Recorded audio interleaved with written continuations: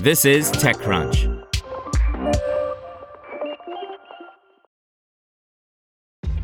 This episode is brought to you by ShipStation. You know, some things take a lot of work, like sending little robots to far-off distant planets. And just as that's challenging, so too is running a successful e-commerce business, especially when there's so much to do. So I want to introduce you all to ShipStation. Now, I love using ShipStation because of its easy-to-use dashboard, which makes managing orders and printing labels a breeze and super smooth. Oh, and the customer service is just out of this world. It's exactly what you need to help grow your business. Sign up for your free 60-day trial at shipstation.com/technews. That's shipstation.com/technews. Chip company ARM files for Nasdaq listing and IPO anticipated to be this year's biggest. By Connie Loizos. ARM, the UK-based chipmaker owned by Japan's SoftBank since 2016, has filed for a Nasdaq listing for 5 months after announcing it had filed confidential, preliminary IPO paperwork with U.S. regulators. The outfit didn't provide a projected share price in its F-1 paperwork, but SoftBank recently bought the 24.99% stake in ARM that it didn't own outright from its Vision Fund unit, reportedly at a valuation of more than $64 billion. That's twice the $32 billion SoftBank paid for ARM 7 years ago. The Vision Fund has outside limited partners, including the sovereign wealth funds of Saudi Arabia and Abu Dhabi. SoftBank sold that stake in ARM to the Vision Fund in 2017 for $8 billion. SoftBank has paid a steep price for making up its own deals in the past. Most famously, SoftBank plowed $4.4 billion into the co-working company WeWork in the summer of 2017 when it was still privately held at a reported valuation of $20 billion. SoftBank invested in WeWork again in early 2019 at a $47 billion valuation. At the time, SoftBank had invested roughly $10.5 billion into WeWork, both directly and via its Vision Fund arm. It went on to invest even more in the company and to lose nearly its entire investment.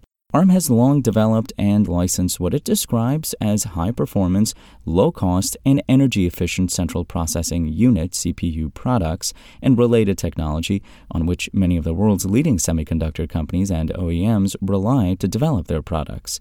Among customers of the roughly 6,000-person company are Apple, Alphabet, Advanced Micro Devices, Qualcomm, and Mercedes-Benz. Analysts expect ARM's IPO to be the biggest of 2023, though not everyone agrees that the company is worth what SoftBank thinks it's worth. Late last month, Bernstein analysts assessed ARM's fair market value to be about $40 billion based on its preliminary analysis of the limited financial information that was available at the time. It isn't clear, as of this writing, whether Bernstein will revise that estimate based on the financial formation provided in ARM's F1, including reported net income of $524 million on $2.68 billion in revenue in its fiscal 2023, which ended in March, which is almost exactly what it generated in 2022 sales, $2.7 billion. What is known, ARM agreed to sell itself in 2020 for $40 billion in cash and stock to the dominant maker of chips for AI, NVIDIA, a deal that could have proved highly lucrative for SoftBank given the run-up in NVIDIA stock this year. But the deal was called off in February 2022 owing to significant regulatory challenges preventing the consummation of the transaction.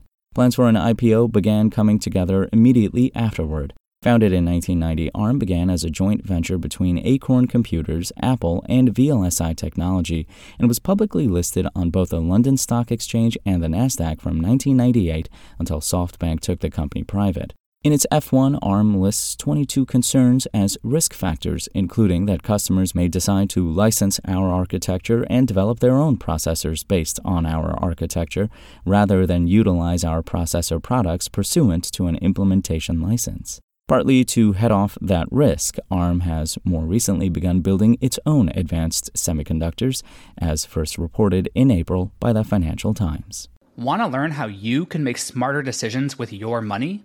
Well, I've got the podcast for you. I'm Sean Piles, and I host NerdWallet's Smart Money Podcast. Our show features our team of nerds, personal finance experts in credit cards, banking, investing, and more. And they'll help you make the most of your money while cutting through the clutter and misinformation in today's world of personal finance.